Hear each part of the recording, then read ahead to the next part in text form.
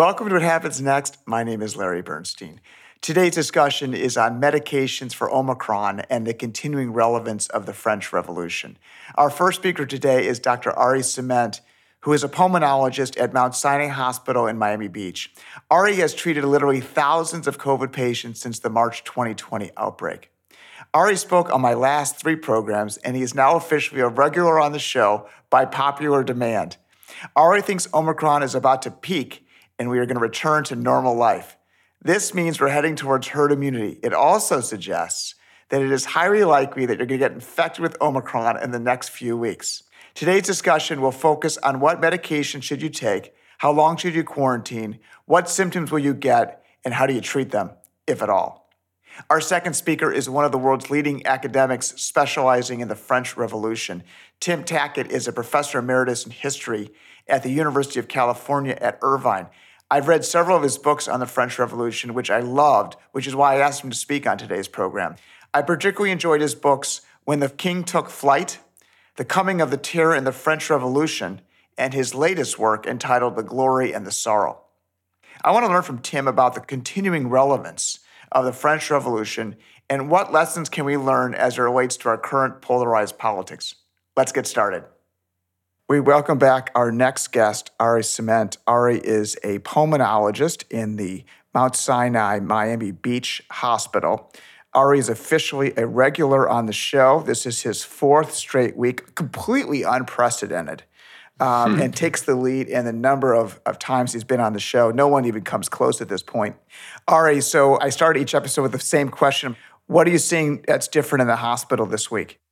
Much of the same. I think that we're probably reaching a peak in the next couple of days, and I think it's going to start to come down in terms of the actual numbers. Why do you think that? I just feel like we're starting to hit that peak. It's still overall very busy in all of the hospitals. Right. There's just a gestalt that either we're getting better at it or we just feel like we're peaking. The patients that do come into the hospital, do they look different anyway in terms of how sick they are, the type of pathologies they have? No, it's still much of the same that we discussed last time. It's more secondary. The sinusitis, the lack of pneumonia in the lungs. Yeah, the outpatient calls are still more predominant than the hospital calls.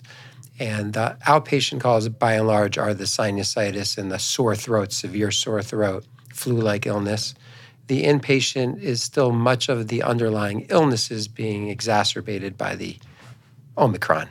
You come in for heart disease and it just happens to be that you're COVID positive. Exactly. Your body is dealing with a problem, some morbidity. And when you get either the flu or you get COVID, Omicron, the body can only do so much. And it deals with Omicron or it's dealing with the other underlying comorbidity.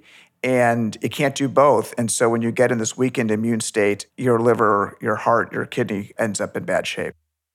Yep, that's precisely what it is. And also just to think about this Omicron pandemic phase is we're like getting carpet bombed by hundreds and hundreds of cases. So even though the percentage of people being sick is lower than the other variants, just because we're seeing so many, you're going to see hospitalized patients. But the difference is the previous variants, they came in predominantly with respiratory issues.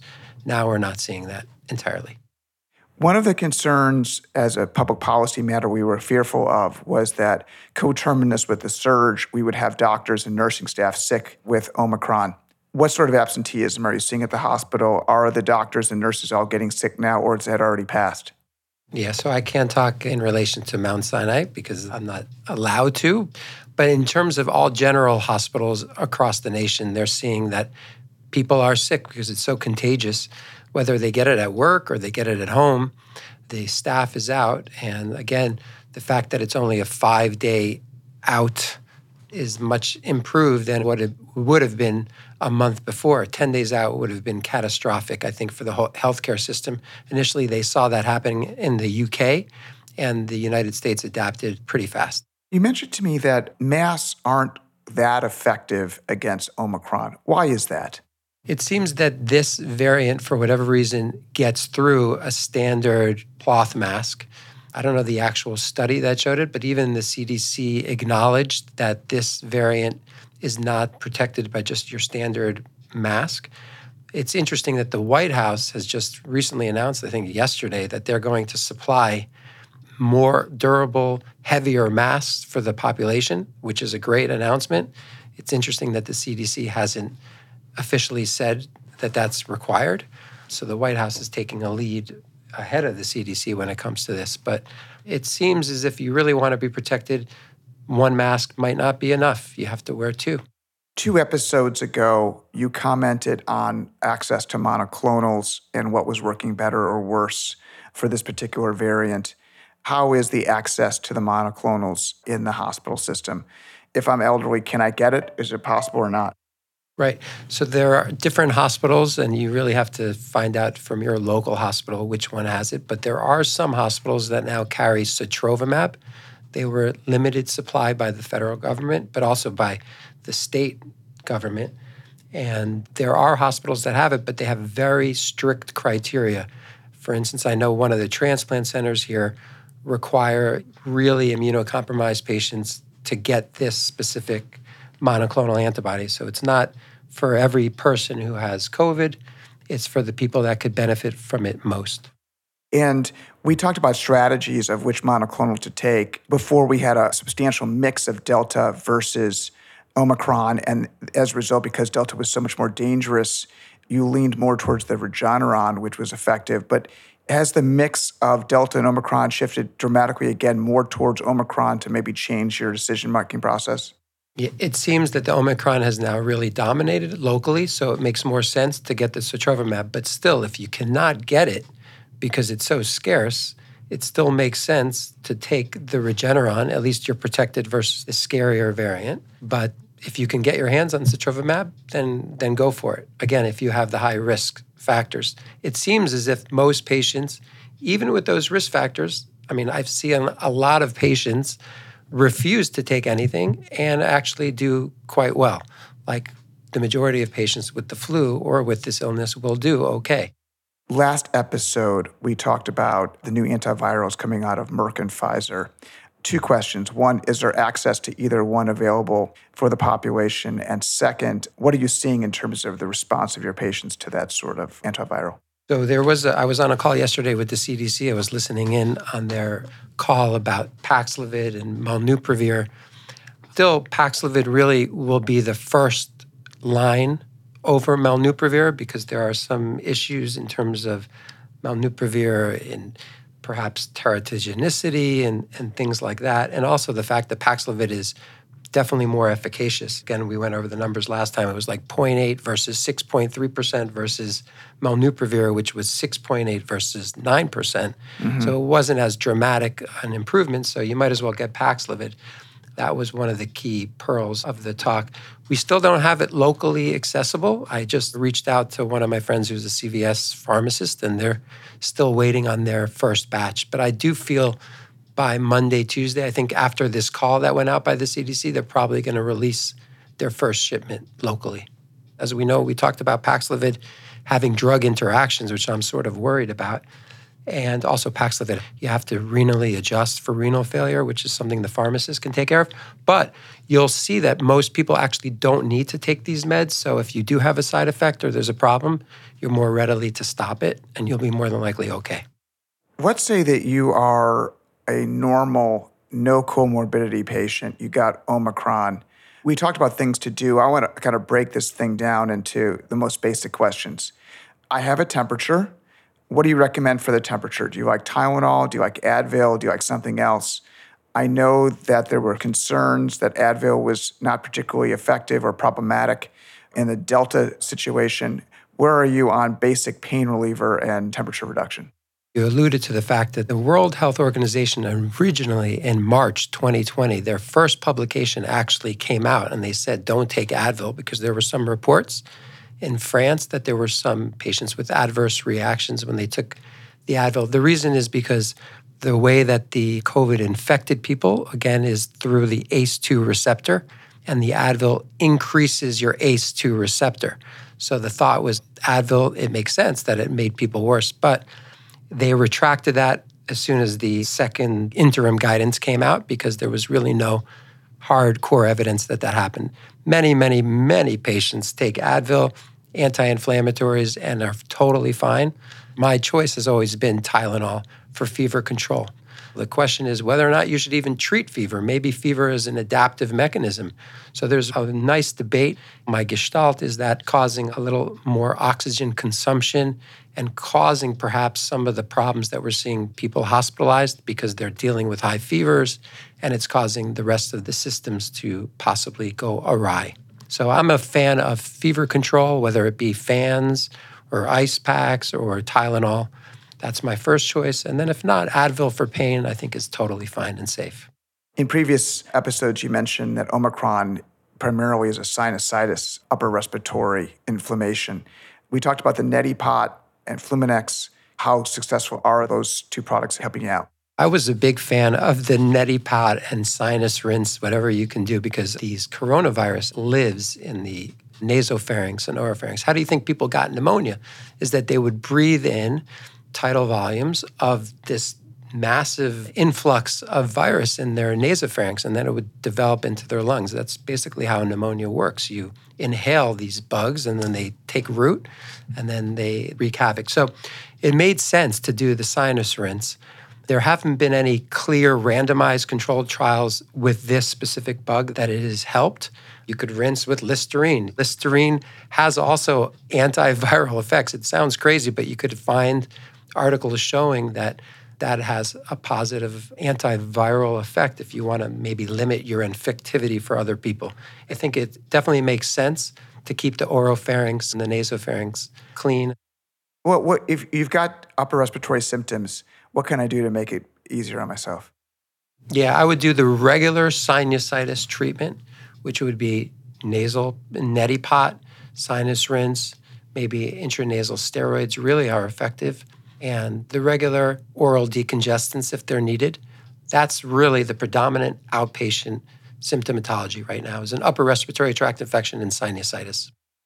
A few days ago, Ari, you sent me the latest CDC guidelines and recommendations for Omicron. Do you agree with it? If you're exposed to somebody with COVID-19 and you're not up to date on your COVID vaccinations, then you would have to quarantine. So what they did is they amended what it means to be up to date on your COVID vaccination. So now, unlike the last time we talked, now it's 3 vaccines boosted. And the other new finding that's just over the last 2 days is it used to be Moderna booster 6 months. Now they lowered it to 5 months. So it makes it easy for the mRNA vaccinations, 5 months. You should get your booster. If not, then you're not considered fully vaccinated. The other interesting thing that sort of went under the radar is that you don't have to quarantine if you were either up to date on the vaccinations or if you had a confirmed COVID-19 within the past 3 months. Everybody criticizes the CDC for not recognizing natural immunity. Mm-hmm. But to me, it's a clear understanding that there is natural immunity and you should be protected for at least 3 months. Do you think at some point you could have too many boosters? Is there a booster max? I think that that's possible. I think by the time we get to the 7th booster, hopefully we'll have a better vaccine. Actually, Bill Gates talked about this yesterday. He said the 2 most unfortunate things with the vaccines are, number one, they're not durable, meaning you have to get a vaccine every 5 months, but also it doesn't protect you versus infection.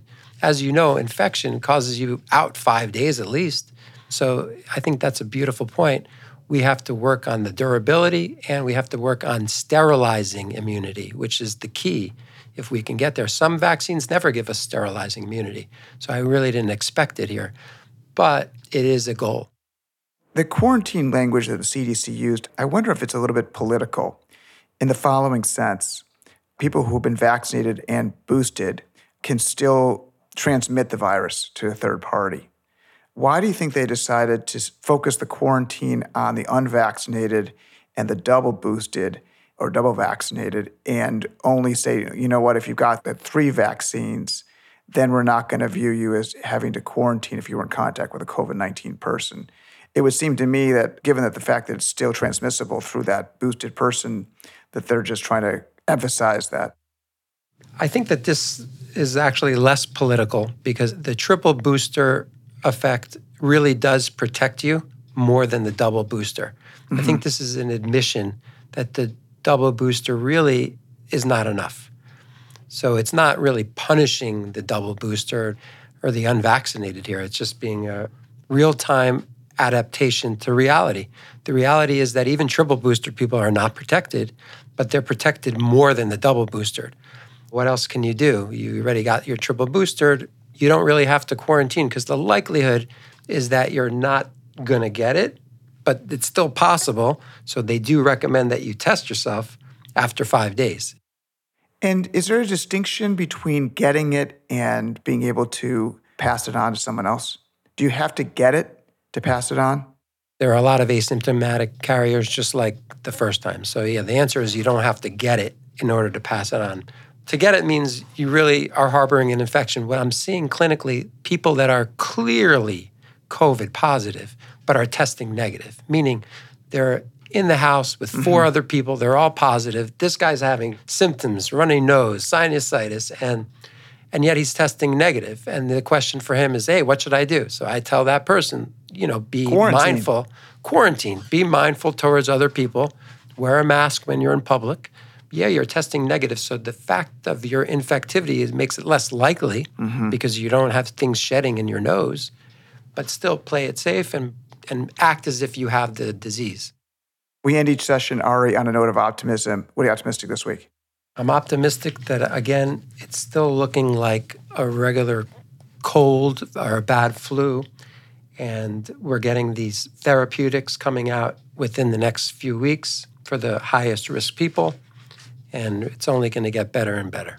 I should mention that the order of therapy, at least right now, would be Paxlovid if you were high risk. Paxlovid, twice a day for 5 days, then sotrovimab, that monoclonal antibody, then remdesivir, because they had a recent trial called Pine Tree trial, which basically showed very good outcomes, mortality versus placebo, and molnupiravir would be the 4th option. That's the order of therapy for COVID-19 in January, mid-January. 2022. Thank you, Ari. I would like to introduce our next speaker, Tim Tackett, who is a professor emeritus of history at the University of California at Irvine. Tim's research focuses on French history and in particular on the French Revolution. Tim has written many important works on this topic, including his latest entitled The Glory and the Sorrow. Tim, please begin your 6-minute presentation. The French Revolution is without a doubt one of the turning points in the history of the Western world. Telescoped within that brief period from 1789 to the early 1800s, there emerged many of the major political and social ideologies that would subsequently come to fruition in Europe and the world from the 19th to the 21st centuries. From liberalism, democracy, and republicanism to nationalism, socialism, feminism, abolitionism, and dechristianization. The wars that ensued between France and the rest of Europe, first under the Republican government and thereafter under Napoleon Bonaparte, carried many of the ideals of the revolution throughout Europe and eventually across much of the world. These are some of the reasons why historians, political scientists, and others have continued to debate the revolution, how it originated, how it evolved over time, why it became violent, why and how it came to an end. In examining the history of the French Revolution, one of the most difficult problems to resolve, in my opinion, is the origins of the terrible factionalization that beset the French during this period. To some extent, such divisions involved major ideological differences between those promoting, on the one hand, the new value system of democracy, republicanism, and a renewal of the church and religion, and on the other, those demanding a return to the monarchy of the old regime and to Orthodox Catholicism. But far more difficult to comprehend are the terrible factional divisions that arose among men and women who ultimately supported the same basic values of the revolution, and why the revolutionaries began not only killing their opponents, but also killing one another. I believe there are 5 tightly interrelated causative factors. First, the fear and suspicion of real or potential enemies among the various elements in society. Second, the spread of a rumor, supported notably by the mistrust uncertainty and confusion over various interpretations and misinterpretations in the media, essentially the early revolutionary press, which differed wildly in political positions and accuracy, and the perceived need by a great many people to develop what sociologists refer to as improvised news to explain their situation. Third, a growing obsession with conspiracy, sometimes real, but far more commonly imagined and strongly supported by rumor. Fourth, an ever-increasing demonization of the other, a tendency to see the perceived opposition as not only wrong, but evil. And fifth, the political mobilization of such fears by a small number of politicians to help promote their own ambitions. Over time, the fears and suspicions supported by rumor seemed to metastasize into the obsession of a monolithic grand conspiracy in which all of one's perceived enemies were thought to be working together. It was this atmosphere of suspicion, fear, and conspiracy obsession which explains the terrible factional struggles in the national assemblies of the period between Feuillants and Jacobins, and subsequently between Girondins and Montagnards, factional struggles that often led both sides to seek physically to eliminate their rivals, usually by means of the guillotine. Nevertheless, the dark side of the revolution, based on the emotions of fear and hatred, was at least partly counterbalanced by the emotions of enthusiasm and love in its collective form of fraternity. We should not underestimate the importance among the bulk of society, first, of the numerous great oath-taking ceremonies of allegiance to the revolution, second, of the popular revolutionary festivals, and third, of the fraternal banquets in the streets of Paris and the other large cities of France. It was only the strong sense of fraternity and nationalism that enabled the majority of the population to come together to fight a series of wars that saw France threatened across every frontier, and ultimately, under Napoleon, to conquer much of Europe. What might all this mean for the situation in contemporary America? I am absolutely not a specialist in American history, but I cannot avoid seeing certain parallels between late 18th century France and the 21st century United States. The metastasis of fear, the obsession with conspiracies, the suspicion and demonization of one's opponents, the widespread rumors, now based especially on the echo chamber effects of the internet and on the power of improvised news, or in present parlance, of the accusation of fake news.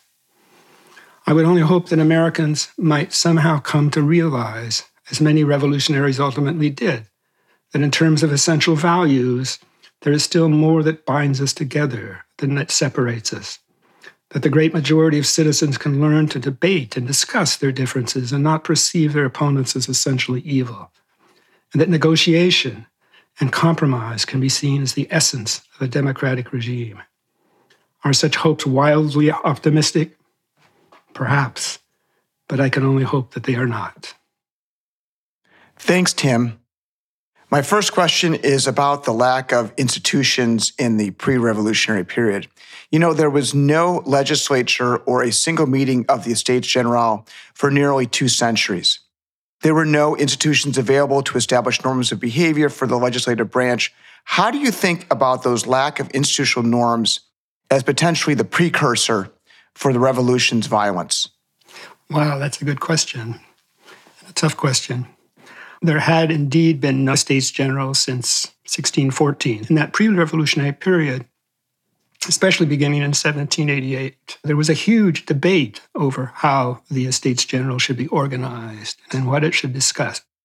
Once Jacques Necker came to power as a minister in Louis XVI's government, a circular was sent out to all the municipalities of France and asking everybody to offer their suggestions. How should this new National Assembly be organized? There were hundreds of responses, many of them published. And by 1789, there was quite a considerable discussion and reflection and a real positive experience. In addition, among the other reforms that had been instituted in 1788 were provincial assemblies in which people all over France were brought together through elections and began discussing various issues. And thirdly, in the process of the election to the Estates General, there were several levels of elections.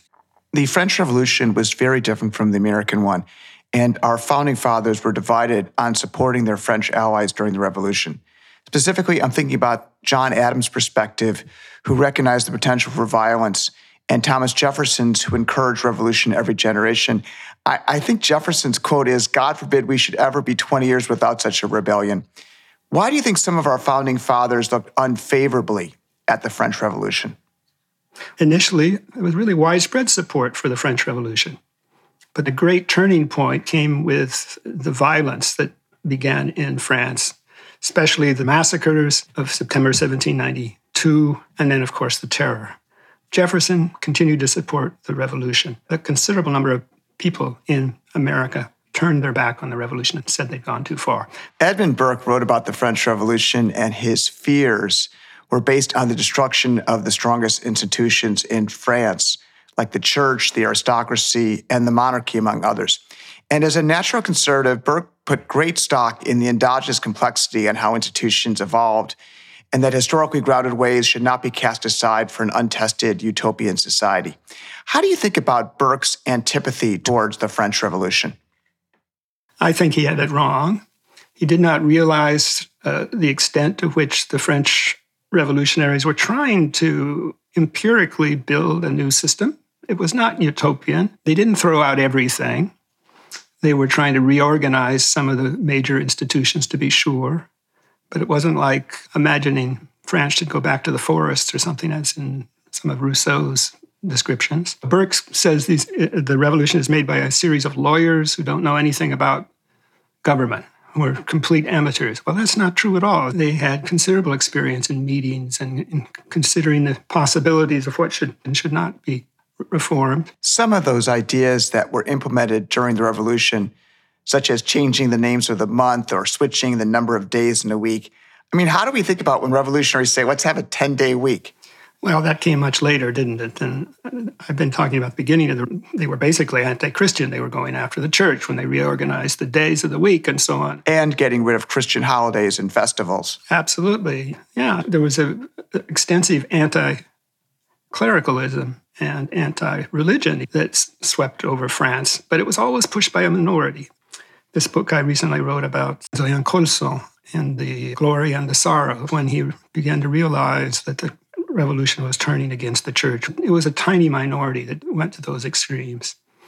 I've seen much the same in a new biography that I'm working on and that will come out in a year or two. Most of the French were appalled by many of these radical changes. But they were warring against all of Europe. They were being invaded from every direction.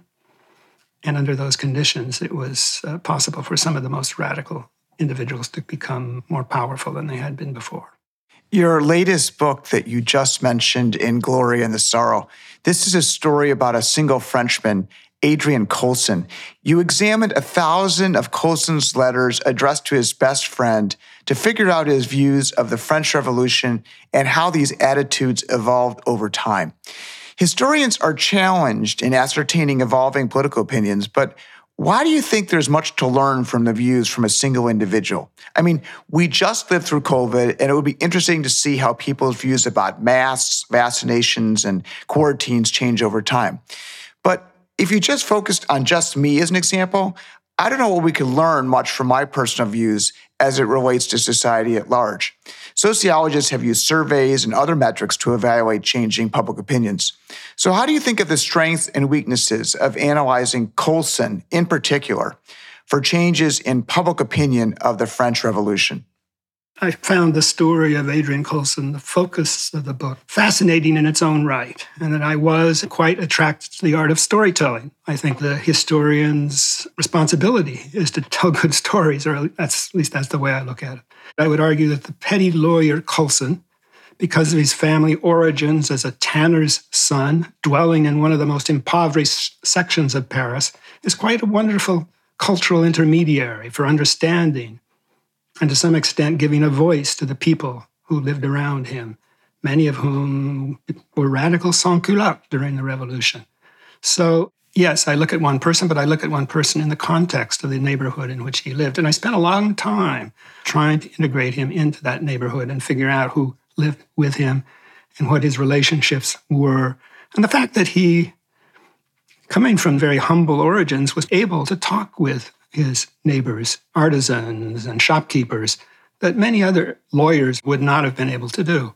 He was a witness to what was going on in society. His life would have utterly disappeared, along with it, the witnessing of his neighborhood, if it were not for these little over 1,000 letters written to his best friend over a period of 20 years before and during the revolution, which were miraculously preserved.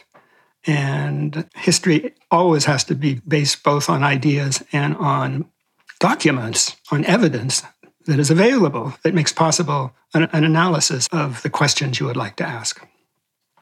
Not every question can be answered, but this seemed like a great approach to looking at some of the questions that have long been difficult for historians to broach. Colson discusses in his letters the storming of the Bastille. And Colson did not participate in the actual violence at the Bastille, but he saw those who had stormed it. They returned with the heads of the losers on top of pikes, and they paraded through Paris. And Colson was pleased with the results. What lessons can we take from Colson's willingness to accept violence and mob behavior at that time in Paris? Well, he simply thought that the individuals inside the Bastille deserved what they got. Colson's descriptions of what's going on in the neighborhood. They widely believed that the shortage of grain, for example, was a plot foisted upon the people by the government, and that the government was ready to see large numbers of their population die rather than to lose power. In retrospect, this seems crazy, but that was the widespread belief. He believed that the crowds, when they gathered around and were peacefully asking that the Bastille be opened and that the people be given guns and munitions to defend themselves. Paris at this time was surrounded by a mercenary army, and people were terrified and were trying to arm themselves. And they approached the Bastille in a peaceful request, a petition to the governor of the Bastille to simply open the door and give them arms. Instead, at least in the account that Colson heard and believed, people mocked them from the top of the Bastille. They turned and exposed their rear ends to the people, and then began shooting at them from way high up, and killed over 100 local citizens, died in those few hours. So he believed that they started it. They were the ones who were violent first. The modern and contemporaneous opposition to the French Revolution often focused on mob violence, such as the storming of the Bastille. And not only did Colson support that behavior, but Bastille Day has become a holiday in France, commemorated annually. Why do you think that Bastille Day takes on positive attributes in support of mob violence and, as you describe it, the public demand for firearms and the killing of the royal troops? I wouldn't accept the phrase mob violence. It was a collective action of the people trying to get guns and ammunition to defend themselves. And they didn't start it at the Bastille. When people up high above them started shooting at them and killed many of their neighbors and friends, they became very angry. Bastille Day wasn't celebrated at first, but it came to be celebrated as the key event in which the population had armed themselves and took over Paris. They took over the municipal government in order to organize the defense of the city. And it was when the king heard what was going on that he agreed to go into Paris himself and accept what the National Assembly had done. The National Assembly themselves had no army, and it was this action by the people in Paris that preserved the National Assembly. Let's use another example. The king was at Versailles, and there was a food shortage in Paris, and a delegation of women marched to Versailles to demand bread. And then things got violent, and the protesters demanded the king leave Versailles and come to Paris. and they dragged him kicking and screaming to Paris. How would you describe that? Would you call that mob-like behavior? Well, they didn't drag him kicking and screaming. He did go in a carriage. He went in a carriage, and it was only after he had invited a delegation of the women to come and talk to him and tell him what they wanted. It was after the National Guard of Paris came on the heels of the women. Let's see if we can't get you to go and talk to the king. Tell the king what you want. And the king agreed that he would do everything possible to increase the food supply.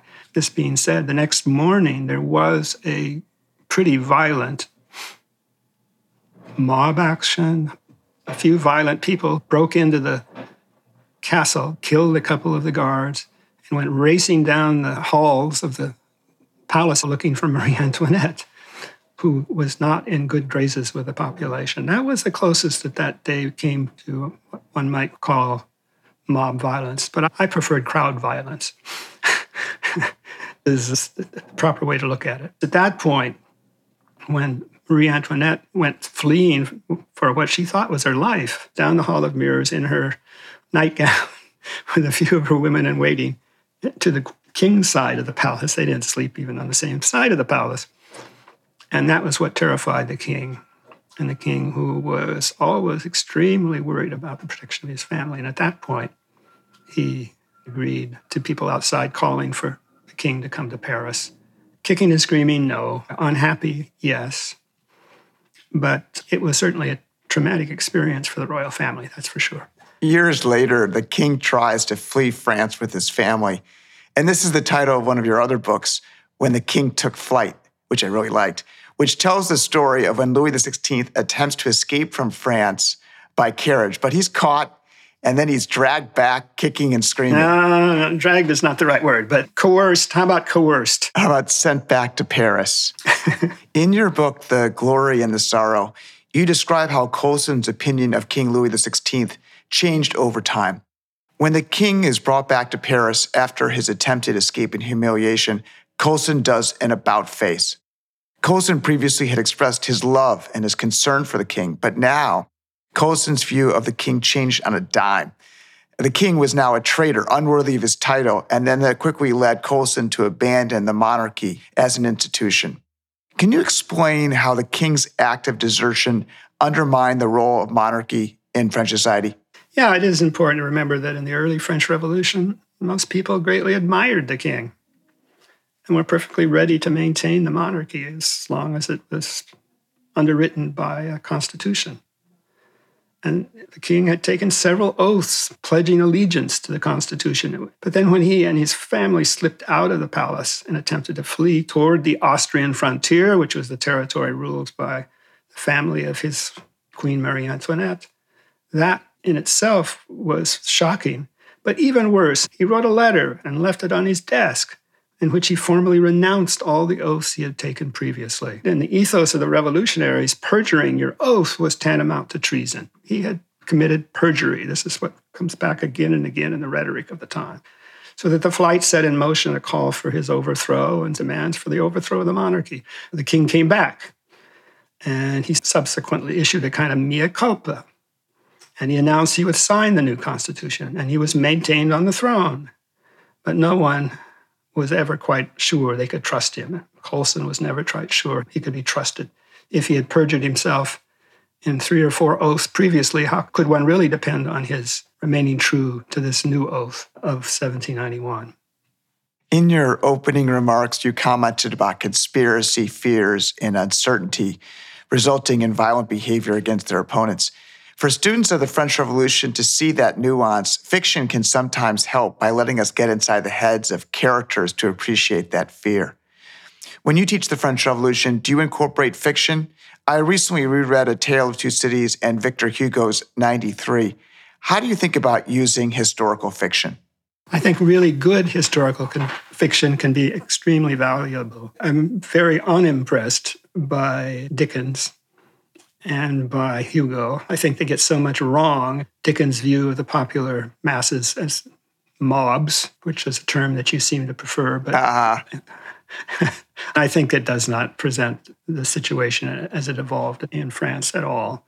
Hugo's picture of 93 is interesting, but maybe he goes too far in the other direction. The best historical fiction for the revolution is Hilary Mantel's book. That Hilary Mantel book is entitled A Place of Greater Safety. The French Revolution was a major topic in American high school curriculums when I was a student, but Western civilization has taken a backseat to world history. How do you feel about the reduced focus on French history specifically and the French Revolution in particular? Well, I'm very much in favor of a global approach to history. There have been attempts, notably by my colleague Ian Collier, to write a more global history of the French Revolution. The French Revolution did not exist in a vacuum.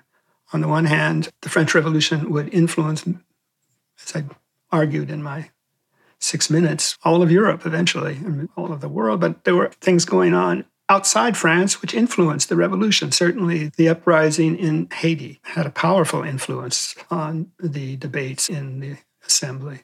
Let's don't throw out the baby with the bathwater. I think we need to maintain both European history, French Revolution, and other parts of the world. Each generation of historians look anew at the French Revolution, but always in the context of what's going on in the world at that time. How do current events affect our judgment? Well, it's inevitable, isn't it? All history is, in a sense, contemporary history. That was Benedetto Croce, the Italian philosopher. We invariably see the past, at least to some extent, through the lenses of the present. But we also advance on the shoulders of the past, and history is at least in part a science or interpretations. The hypothesis of the scientific method must be based on an accumulation of evidence. So one's present experience helps us to ask new questions, and that's good. And push the historian to seek out new evidence to answer those new questions. Put aside the classic question of why revolutions begin, usually portrayed in a very abstract way. These influences, the Enlightenment and the social setting and the changes in the weather and whatever.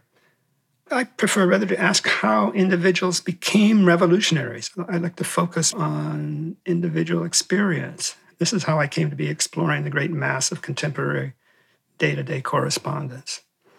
The fall of the Soviet Union brought a sharp and pretty rapid end to the Marxist interpretation of the revolution. There's a trend toward a more empirical history, beginning with the opening up of numerous new sources and asking questions that don't really fit in the old Marxist or even anti-Marxist paradigms towards women's history and ethnic history and global history of the revolution, towards a renewed interest in biography and microhistory. These are some of the new trends that have come out.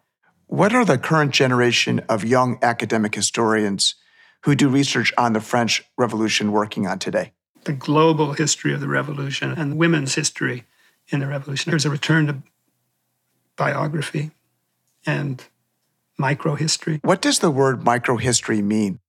It was basically a geographic thing in its origin, but I would interpret it in a biographical sense by looking at one individual. If we're careful to follow him or her in context, we can have a microhistory that tells us a great deal about the macro history. My favorite biography of the French Revolution was R.R. Palmer's book about 12 of the revolutionaries. Your initial 6-minute discussion highlighted the factionalism among those 12, the lack of trust, the demonization, and the killing of each other. How do you explain the extreme form of factionalism that resulted in murder and violence? I still love Robert Palmer's 12 Who Ruled. That was the title of the book. I do think the conspiracy obsession was very prevalent during this period, and it was hard to know who one could trust. Several of the great early revolutionaries had turned out to be traitors in the view of later revolutionaries. The great Mirabeau was found out to be in cahoots with the king. Lafayette fled to the Austrians. These people who everyone thought had been great heroes of the revolution turned out to be traitors. How could you trust anyone? And this lack of trust was a major element in fomenting a fear of hidden conspiracy. Certain politicians mobilized these fears for their own political purposes. Conspiracy fears was a major element in the factionalization. Do you think that the particular individuals was an important part of the escalation and the violence? Robespierre was nicknamed the Incorruptible. He had a vision of what society should be like, and people who didn't see eye to eye, he thought opposed the revolution. And like the Queen in Alice in Wonderland, off with his head. How important was ideological purity as part of this trend towards bloodshed? If you look at what these people believe, Girondins, for example, on one side, and the Montagnards, who supported Robespierre on the other side, their fundamental ideologies are not that different. They're all Republicans. None of them wants to bring back the king. They're all pretty much anti-clerical. It's hard to understand on many levels why they began killing one another. I don't think it's a question of ideological purity per se. It was a question of individual hatreds for sure. The Robespierre and Brissot absolutely hated one another. Immediately after the French Revolution, Napoleon takes power, and the monarchy is replaced by a dictator, and then after Napoleon, by a return to the monarchy. The church quickly regained its place in society. How do you think about the social changes and individual rights as to whether the French Revolution was a success or a failure? I think on the short term, one could argue that it was a failure. Declarations of rights that had been instituted early in the revolution were pushed aside, especially by Napoleon, but not everything. The revolution remained as a model by reformers. What do you think of the role of the artist in communicating the ideas and the grandeur of the revolution? And in particular, I'm thinking of the great revolutionary artist Jacques-Louis David, who painted numerous important moments in the revolution. What role did his art play in defining, both for his generation and future generations, the French Revolution? It's Jacques-Louis David. He played an enormous role. I mean, the guy I'm studying right now, a guy named Rouault, each year writes his brother and says, come and see the latest paintings by David. They're so inspiring. And once the revolution took place, the tennis court oath, and maybe above all, the death of Marat. They're wonderful pieces of art. If you go in the Louvre today, you'll see all of these presented on some of the biggest walls in the museum. How much did they influence people's views and so on? Who can say? David took a truly radical turn in the revolution. He became a member of the Committee of General Security. He was a terrorist. He was a close friend of Marat and nearly lost his life for that and changed his ways. He became a court painter for Napoleon after the revolution. Which way was the wind blowing at the time, I suppose? Exactly. Well, he spent several years in prison and then painted another magnificent painting of the coronation of Napoleon. That was perhaps more successful as propaganda, and we have to think that they had a certain influence, but it's hard to say what. Do you think the French Revolution was a consequence of the incompetence of Louis XVI? If the monarchy had been in the hands of a more enlightened leader, would France have transitioned to a constitutional monarchy like we see in England? Yes and no. I think certainly a more competent king could have made a huge difference. He lost control of the situation. There was a real fiscal crisis. The American Revolution was probably far more important in France as it caused near bankruptcy of the royal government. The American Revolution was a world war. It was very expensive. It was very successful for the French. They got revenge against the English. They were quite pleased with that, but it cost a fortune. And they had great difficulty balancing the budget. And so much of the pre-revolution began as the king, with his ministers, tried to find a way of balancing the budget. It's partly an economic crisis born of a geopolitical crisis, and certainly partly a question of the mediocrity of the king, with a power grab of the nobles and of the parliament. I think it's winning the battle but losing the war. Tim, I end each program on a note of optimism. What are you optimistic about? Well, my general feeling is pretty pessimistic right now in terms of the American situation. Biden and the Democrats might get together somehow and bring about some changes. The terrible factionalization of the political scene could be overcome. Every bit as bad as the 1850s. On the eve of the Civil War. There was a bit on public television the other day about the little local societies that are trying to do just that, get people together to talk. I can't give you any detail, but they're all over the country. It's very hard to hate someone when you sit down in their living room and chat with them. Tim, thank you very much. Larry, thank you so much for your great questions. Terrific questions, actually. Thanks to Tim and Ari for joining us today. That ends today's session. If you're interested in listening to a replay of today's What Happens Next program or any of our previous episodes, or if you wish to read a transcript, you can find them on our website, whathappensnextin6minutes.com. Replays are also available on Apple Podcasts, Podbean, and Spotify. Goodbye.